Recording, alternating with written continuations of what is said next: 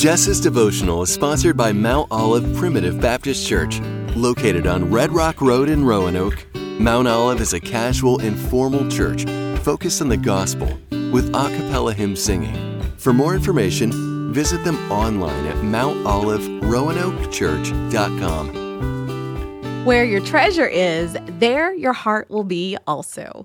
Status, titles, popularity, and expensive houses are some common things valued by society.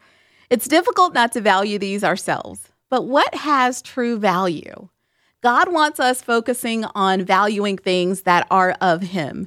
Things like love, generosity, righteousness, and honesty. These bring lasting value because they add to the kingdom of heaven. Titles and popularity are temporary. They can be taken away in a single day. Think about the things you value. If you happen to be popular or can afford that expensive house, that is fine. But the moment you find yourself being motivated by and becoming focused on those things, you have given it too much value. You can't place equal value on homes and righteousness. It just doesn't work that way.